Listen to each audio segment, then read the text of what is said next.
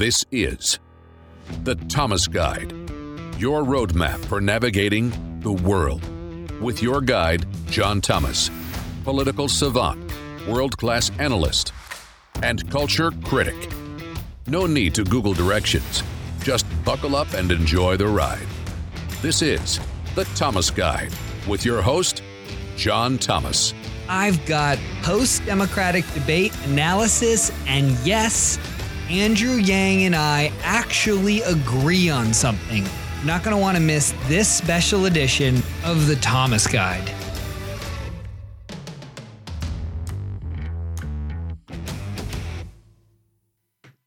Well, it's debate night. I watched the whole thing, so you didn't have to, but you came to the right place because I wrote down the things that struck me and I think what we're going to be talking about in the coming days. Plus, look, let's be honest. Most of the things that happen in the debate aren't going to fundamentally change the race. But there are a few things that I saw that I think will be ongoing themes that will end up affecting the race and aren't going away. So broadly speaking, it was a little more entertaining than the prior debates. If nothing else, everybody got a little more speaking time because it was a smaller field. Booker, Julian Castro, and obviously Kamala Harris dropped, although she did qualify for the debate, were not on the stage. It was a much smaller stage at LMU here in Los Angeles. I found the light, this is me being picky, but I found the lighting to be crappy. I think everybody looked terrible. Joe Biden looked awful and old. You could see his age spots. Buttigieg's beard was popping through. He didn't look good. But that's both faulting the makeup artists as well as the lighting in the studio was not well done. And then you add on top of it, they had this moving background that was slightly distracting. There was just too much word movement in the background. All right. There are a couple things that struck my attention. First, if Joe Biden is the nominee, and I still don't think he will be, but of course he has a good shot. Look, he's still top in the polls. He still has a shot. It's very possible that he is, and gets through this process.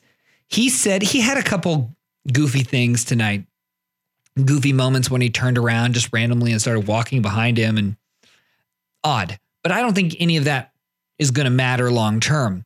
There is one quote that's going to stick with him. And if he's the nominee, Trump and the Republicans are going to beat the crap out of him for this line on jobs. As president, would you be willing to sacrifice some of that growth, even knowing potentially that it could displace thousands, maybe hundreds of thousands of blue-collar workers in the interest of transitioning to that greener economy? The answer is yes. The answer is yes, because the opportunity for those workers to transition to high-paying jobs, as Tom said, is real. We're the only country in the world that's ever taken great crises and turned them into enormous opportunities. Did you just hear that? Yes, he's willing to eliminate jobs. Absolutely. Here's the problem. He thought that was his bow to tie the green new jobs, modernize the economy, standard leftist approach. He thought that was a non-threatening way to deliver that. The problem is, if you are in the Rust Belt, for instance, and you're a coal miner, or you are pick the sinistry, you work in the oil sector or whatever it is. Let's say you're over the age of 50 years old. Do you have time? Do you have a second act in your career to retrain, spend and start at the bottom of the food chain in this new job that you don't even know what the hell that job actually is or when it might prevail or avail itself? No. Or would you rather go with an elected official or the candidate Trump that says, I'm bringing back the jobs. Unemployment's at a record low. And you know what? You don't have to, you just keep working. You do what you've been doing your whole life. I'm going to stick it to China and I'm going to put America first. Who do you think has a more compelling argument there? That clip right there is going to haunt Joe Biden if he ends up being the nominee. That's the lasting thing from this debate. Even though Biden really didn't do much talking at the debate, truthfully, he did probably almost the least of talking, considering the guy is technically the front runner in polling. But that's one of the things. The other thing that I loved was I love friction in these debates. I mean, who doesn't? And there was much talk about Pete Buttigieg's wine cave. And if you haven't heard this story yet, it's been an evolving subplot now for at least a week or so of a clash between Elizabeth Warren and Pete Buttigieg. Buttigieg he's raising lots of money. He's very successful at that, but he's doing it in a hybrid manner. He's both raising lots of small dollar donations and he's raking in classic traditional fundraising, some would call in a Democratic primary, special interest cash fundraising. Ooh. And he was in California, I believe in Northern California, and he had a VIP fundraiser at a place called the Wine Cave. And the reason we know this is because Buttigieg a couple weeks ago got blasted for having closed door fundraisers with all of these fat cat donors, making all these hypothetical promises, being a sellout. And so instead of not having those fundraisers, Buttigieg, along with, I think, Biden and perhaps one other, I think Booker as well, said, okay, I'm crying uncle. What we'll do is we'll make them open door to the press if they want to come. Well, the problem with that is, look, at these events, and I know them well because a lot of my candidates have, nothing's promised. It is literally a rubber chicken. Any special favors that would have been handed out by Buttigieg probably were handed out in private prior to the event, or a bunch of these major fat cat donors are accruing chits that they will cash in later on when the time comes. So the actual fundraiser themselves are pretty benign, but if you do let the press in, you got to watch your six.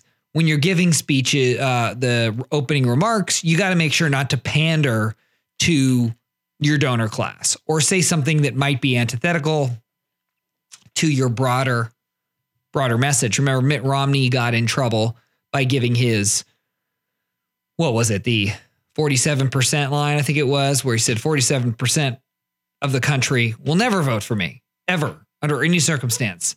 And in fact, 47% are, the reason they won't vote for me is because they're entitled and lazy, they don't work hard, and they want the government to do everything for them. Well, that was his perspective. And he was basically saying, but I can captivate the other 50+% of Americans, and that's what we're doing together, blah, blah, blah. Well, he gave that speech. There was no press at that event for Mitt Romney, but a waiter, one of the freelance waiters, recorded the whole thing audio-wise on his cell phone. And that was, in part, Mitt Romney's undoing, because it's like, aha, I knew you weren't one of us. You're one of those rich guys who doesn't care about the little guy. So you got to watch your six now that Buttigieg has decided to open up his fundraisers to press. But Buttigieg is a very savvy politician. So he goes, okay, that's the rules. Got it. I'll just not say anything stupid. But he forgot about the optics. So he's hosting a couple days ago this event at the Wine Cave with crystals from the ceiling. And it goes in and it's these vaulted ceilings. It's a beautiful facility with $900 bottles of wine being served. Well, in a Democratic primary, if that doesn't seem very 1%-y, I don't know what is. So, of course, the inevitable clash was coming, and it's the easy hit. Remember, Elizabeth Warren wants to make this contest not so much a purity contest, but a clash between Elizabeth Warren, who is eschewed now traditional fundraising, although we'll talk about what she did when she was a senator or when she was running for the Senate. But she's now powered by small donors exclusively. She wants to make this between her and corrupt money in politics, big banks, Wall Streets, and special interests. If that becomes the conversation, she is winning. That's on message. So, of course, she wants to pick a fight with Pete Buttigieg because it's on message. So listen to this clash. Listen to this. So the mayor just recently had a fundraiser that was held in a wine cave full of crystals and served $900 a bottle wine. Think about who comes to that. He had promised that every fundraiser he would do would be open door, but this one was closed door. We made the decision many years ago that rich people in smoke-filled rooms would not pick the next president of the United States. Billionaires in wine caves should not pick the next president of the United States. Mr. Mayor, your response. You know, according to Forbes magazine, I am literally the only person on this stage who's not a millionaire or a billionaire. So this is important. This is the problem with issuing purity tests you cannot yourself pass. If I pledge never to be in the company of a progressive Democratic donor, I couldn't be up here. Senator, your net worth is 100 times mine. Now, supposing that you went home feeling the holiday spirit, I know this isn't likely, but stay with me, and decided to go on to PeteForAmerica.com and give the maximum allowable by law, $2,800.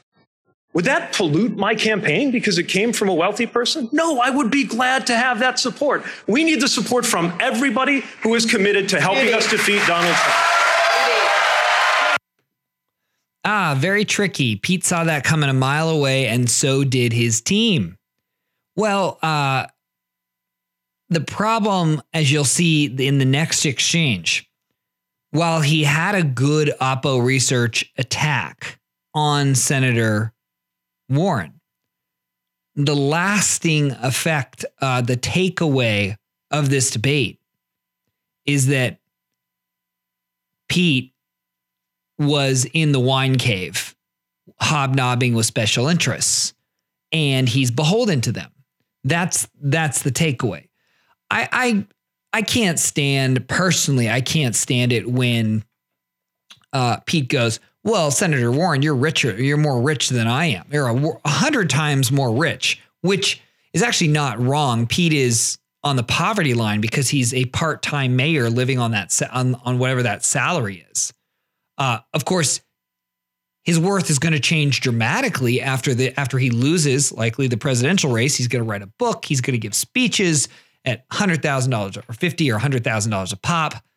He's going to be just fine. He's going to get into the seven-figure category very quickly. But attacking Warren, doesn't seem fair. She basically has sold a lot of books and speeches. In other words, I don't know if that's a very fair attack. But the frame is essentially Warren wants to make this about not giving in to special interests. She wins when you have that conversation. And Buttigieg is saying, all I care about is beating Donald Trump. And I'm willing to you got to play by the rules. I got to take everybody's cash because I got to do what I got to do to beat Donald Trump and those rich 1% Republicans.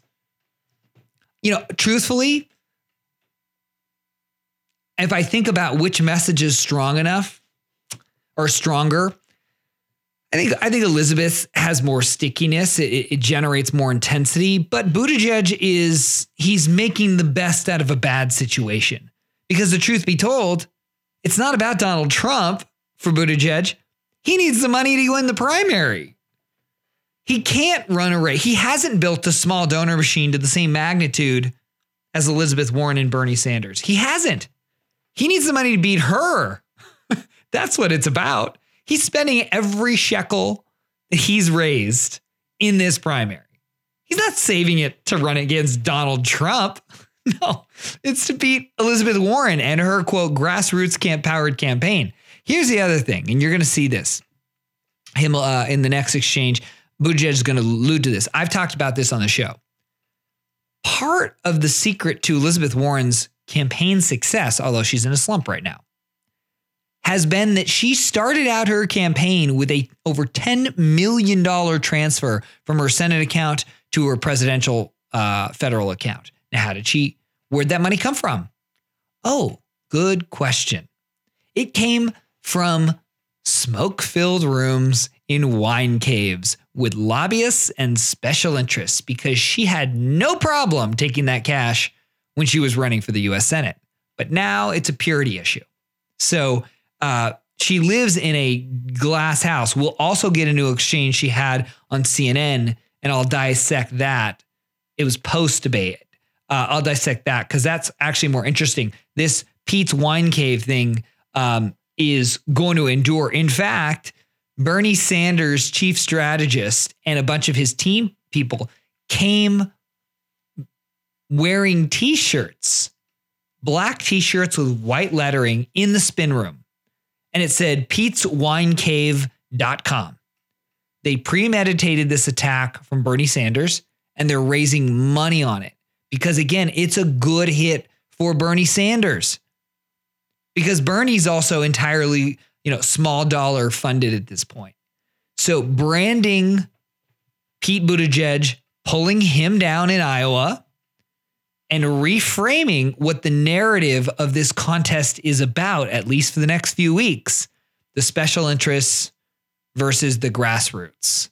That's where both Warren and Sanders want to be. I actually thought the T-shirt move was brilliant. Pete's Wine Cave. Plus, it's so damn catchy.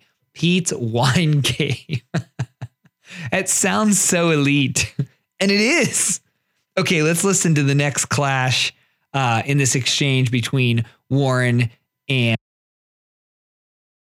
...committed to helping us defeat Donald Trump. Senator Warren, I'd like to give you a chance to respond. I do not sell access to my time. I don't do call time with millionaires and billionaires. Sorry, as of when, Senator? I don't meet behind closed doors with big dollar donors.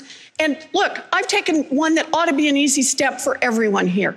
I've said to anyone who wants to donate to me, if you want to donate to me, that's fine. But don't come around later expecting to be named ambassador, because that's what goes on in these high dollar fundraisers. I said no, and I asked everybody on this stage to join me. This ought to be an easy step. And here's the problem. If you can't stand up and take the steps that are relatively easy, can't stand up to the wealthy and well-connected when it's relatively easy when you're a candidate, then how can the American people believe you're going to stand up to the wealthy and well-connected when you're president and it's really hard? Judy. Senator, I've got to respond. Mr. Mayor, we're going to give you one more chance to respond. If you can't say no to a donor, then you have no business running for office in the first place. But also, Senator, your presidential campaign right now, as we speak, is funded in part by money you transferred, having raised it at those exact same big-ticket fundraisers you now denounce. Did it corrupt you, Senator? Of course not. So to denounce the same kind of fundraising guidelines that President Obama went by, that Speaker Pelosi goes by, that you yourself went by until not long ago in order to build the Democratic Party and build a campaign ready for the fight of our lives, these purity tests shrink the stakes of the most important election. Judy, we'd like to bring everyone in. Don't give me those purity tests, he says. You'll see in the CNN interview, Van Jones talks about this purity test and how he's so deeply concerned. But look, Senator Warren does live in a glass house on this issue. She is funded by special interests, and now she's not. But she's got the upper hand in this case. Pete's Wine Cave with $900 bottles of wine and crystal chandeliers is a much more damaging image while Pete continues to rake in this special interest cash. It's a much more memorable attack than Pete's counterpunch, even though Pete saw it coming. And then Klobuchar had an exchange. I'm not going to play it, but she clearly personally cannot stand Pete Buttigieg because she thinks he has no experience and he's just a politician with a slick talker who actually hasn't done anything. And she's right. She's absolutely right about the mayor. But it's also interesting how the GOP now that they've clearly done testing. They're calling him part-time Mayor Buttigieg. And why are they calling him part-time Mayor Buttigieg? It's actually pretty smart if you think about it, because not only is the mayor of South Bend, Indiana, which is a relatively small city in the scheme of things, but he's a part-time mayor. It's not even a full-time job. It just belittles his and it highlights his inexperience is what it does. You're going to see the GOP rolling that out more and more and more. Now, let's get to Elizabeth Warren when she sat down with the CNN panel after the interview was over, because this was the toughest spot. And I'll dissect how I think she did. I think she did as well as she possibly could have. Maybe there are a couple things I could tweak, but let's first. How do you respond, though, when Pete says, you're a millionaire, you are a millionaire? Are you saying if I take money from you, I'm corrupt? I didn't hear you respond to that. If I run for office, which I never will, and I took money from you, would I be corrupt? I said I don't sell access to my time. So whether you give me $5 or whatever is the maximum, I'm not spending my time doing call time. I'm not spending my time having private conversations with you. Are you worried about this whole idea? I'm not selling a photograph for $5,000. Well said. But are you worried when he says a thing? When he says the thing, purity tests. That resonates with me. Yeah. I do feel that there's something beginning to happen in the party where you've got to be pure on every issue. You've got to be above. And a lot of people start feeling left out and excluded by your kind of populism, which can sometimes sound elitist. Does that make sense to you? You know, that's not how I see it. I don't think the American people are looking for purity. I think they're looking for someone who's trying. And that's what I'm doing. I'm out there trying. I've said I'm going to run a campaign from grassroots donations. I suppose at that point I'm supposed to say, please go to ElizabethWarren.com and pitch in $5 if you think that's how a campaign should run. I do call time. Do you know who I called at my last call time? A couple of people who gave $5 each, somebody who gave $20. But Senator, you didn't answer Chris's question, which is for 6 years you did raise money that way. Did you feel corrupted by the money you were raising? I saw what it is that people expect in return. And I also understand... But you didn't give it. I understand that the American people who watch this government work better and better and better for giant corporations and for rich people want to hear someone who... I will take on the billionaires. I will fight to beat back the influence of money in Washington. I'm building a grassroots movement, and you know what the number one thing we start with is? It's anti-corruption. I have the biggest anti-corruption plan since Watergate, and it's about campaign contributions and so much more. This was legitimately a hard exchange.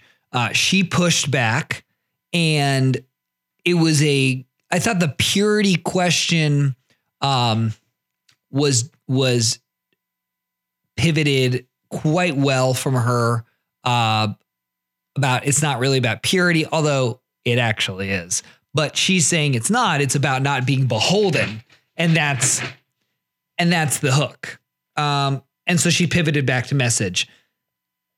Then, of course, Axelrod pushes, and you can see a tell that Axelrod doesn't like her very much because he knows she's being disingenuous and all of that. But he pushes back and says, well, you took the money, you took 10 million or whatever when you ran for Senate. Or were you not purchased? Because of course he thinks he's got her.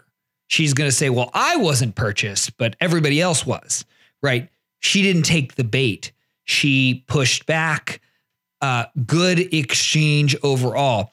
Yes, this is difficult to maneuver, but she's comfortable in this space as running as the anti-corruption crusader. And again, she wants to have this conversation.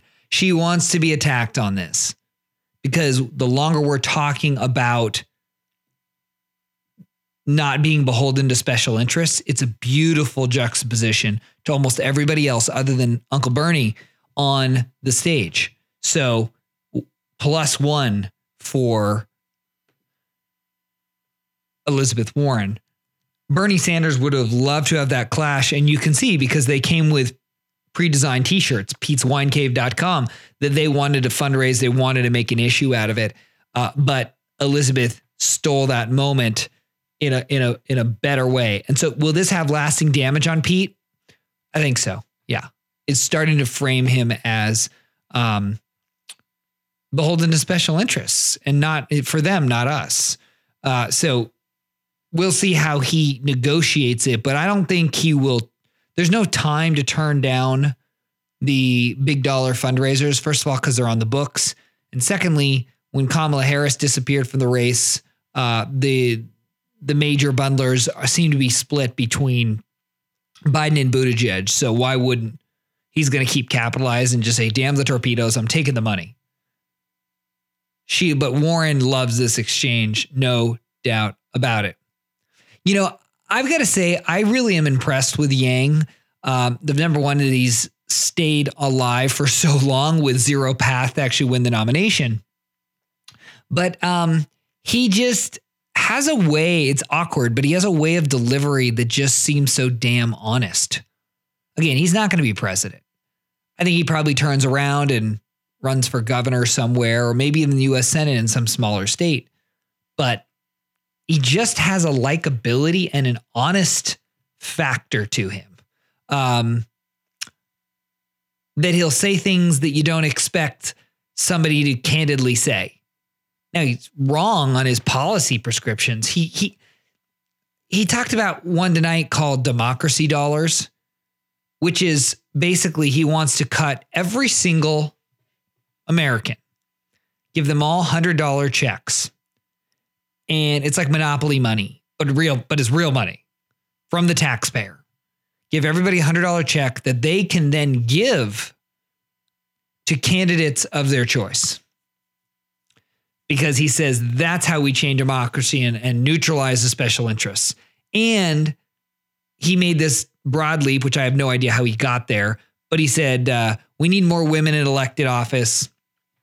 And the reason we don't have more women in elected office is because women have to pander to men for money. I don't know what that means, but that's what he said. I don't know how he gets there, but that's what he said. Women have to pander to men for money. And so if everybody had these democracy dollars, women would, I guess, receive a disproportionate amount of money for their campaigns. And if they just had money, they'd win. If it was only that simple. But that's wrong on so many levels. And you know how this would actually play out in practice. The simple thing to do to fund your campaign is to go pander and give away free crap to people in exchange for their tax dollars, their democracy cash, or whatever you want to call it. So a guy like Andrew Yang just goes and says, if you support my campaign with your $100, I will give each of you $1,000 giveaway. Oh, wait, he's doing that right now. But you'll get into a bidding war. If you support my campaign, I'll give you free everything. Just give me your $100. Support me now. Oh, that's great. That's just a brilliant idea, not to mention where the hell are we going to fund the money? Now, Joe Biden advocated for eliminating completely private donations and making all of our elections publicly funded. I don't know if you've heard of how that works. That idea is floated all the time. It's floated in LA City and elsewhere that, dollars corrupt and asking for money is corruption. And so if you just had public funding, if every candidate was given a chunk of money by taxpayer dollars, just here you go, that would be fair. Well, actually, it's not fair. It's unfair for a whole host of reasons. If Andrew Yang has the same amount of money as Joe Biden, guess who wins? Joe Biden. Because he starts out with name ID that Andrew Yang can never match because he'll never be able to overtake Joe Biden in spending. Not to mention that people's dollars are an investment in you. They're your economic vote. Not to mention that little thing called speech, that money is speech. But anyway, their policy prescriptions are completely crazy. However, I did find one thing that I agree with Andrew Yang on. He did an interview on CNN in the spin room after the debate. And he was asked about why he, on the debate stage, said that the Democrats are going too hard on impeachment. And this is what he had to say. I actually just have a question. At the very beginning of the debate, the questions were about impeachment. And I spent time with you in Iowa last month. You mentioned this to me there, and you said it again now, and it's even more relevant. And that is the Democrats are spending way too much time on impeachment. Now that the president has been impeached and is heading to the Senate for a trial, do you still feel that way? I've been campaigning nonstop since we spent time together in Iowa. I can't even remember anyone asking me a question about impeachment. Right. Americans are not focused on this in the same way that the networks are. And to me, there's just a crucial number of 0. That's the number of Republicans that have signaled that they're going to cross party lines, and you need 20 in the Senate. So until that number becomes greater than 0, unfortunately, this does seem like a foregone conclusion. And do you still think it's hurting your party and whomever the candidate who goes up against Trump will be? I was disappointed that I seem to have the lone difference of opinion up there, where everyone else was signaling impeachment. And when I talk to Americans, a lot of them are saying, look, I don't care as much about impeachment as the fact that I'm choosing between my drugs and my heating oil, or that my kid is depressed. Like, those are the issues that voters tell me that they're focused on. There it is. Yang and I had very similar experiences in Iowa. I've talked about it on this show that nowhere did I go when I was either speaking with voters, Democrat voters, or attending town halls or these rallies in Iowa. Impeachment wasn't mentioned because it's not a top issue of concern, not even to Democratic caucus goers in a place like Iowa. Yang's absolutely right on this one. Good for him for making the argument. I don't think he's going to be rewarded electorally for saying that, because he's not shifting. It's interesting. His platform is so far left, perhaps even more left than Bernie and Elizabeth. Yet he doesn't take 100% of the far left position, which is impeach at all costs. He took a more pragmatic view. I think he puts pragmatism first in this sense, but then all of his other policies are pure socialism. So he's lost me there, but he did make a good point with this. Well, those are the main things that I'm watching. Of course, I will be with KFI in the morning if you want to catch me at 9 a.m. Pacific. I do hope that this podcast was somewhat instructive. It helped unpack some of the takeaways of these debates. I actually really, even though they are getting boring, I still enjoy it because I like watching what each candidate is trying to do. They're trying to do the right thing strategically. At this point, the candidates are still left on stage are trying their best. Oh, you know who I didn't talk about? Not a big deal. He's not going to win this race, but Tom Steyer. I'd say he gave his best performance to date. He really just punched the lines really hard. He tried to show as much passion as he could, but I don't see him breaking through. Same thing with Klobuchar. I thought this was by far her best performance. I mean, it's possible to argue she even won the debate, but it's too little too late. So she should have come out swinging like this months ago. And, timing's everything, especially in presidential politics. If you want to tweet me, of course, you can tweet me at The Thomas Guide. I'm on Facebook. We can go to thetguide.com. And if you like the show, share it with a friend. I really appreciate it. Thanks so much for listening to another episode of The Thomas Guide. We'll catch you next time.